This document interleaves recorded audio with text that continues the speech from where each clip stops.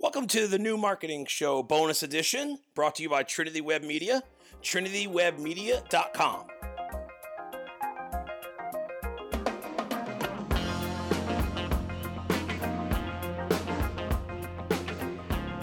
Hey everyone, thanks for checking out another bonus episode of the New Marketing Show. Catching us on Instagram, TV, YouTube, wherever you're getting this content. So today I want to keep addressing some of the FAQs that we get. So here's one that we hear quite often when we're meeting with clients. Do I own my website? Wow.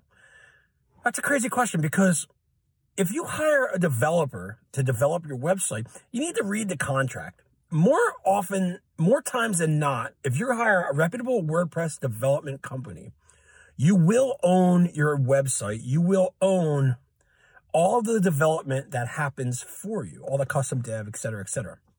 Now, here's a caveat.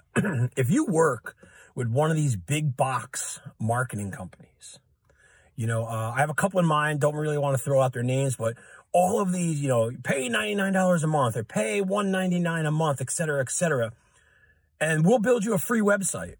Here's the thing.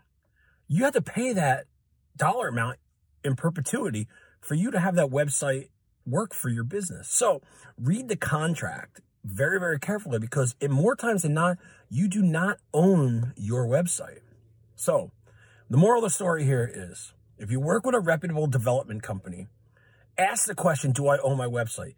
They should almost always say, yes, you own your own website. We are being hired to build you a site, to build you a property. It's no different than if somebody is building you a house. Do you own the house?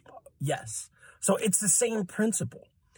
But if you're working with one of these other companies that try to lock you in long-term, or lock you into a different platform, or try to lock you into like contracts, things like that, ask the question, do I own my website?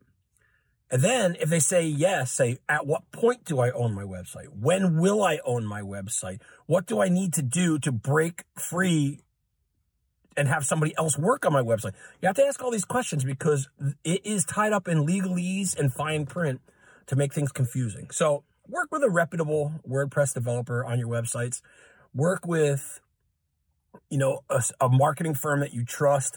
Work with independent ones whenever you can, because then you're going to avoid this altogether. Hey, thanks for checking us out. More bonus episodes of the New Marketing Show can be found at trinitywebmedia.com/Apple Podcasts, or you can catch us on Instagram, TV, YouTube, Stitcher, iHeartRadio, all that good stuff. So, hey, thanks for checking this out.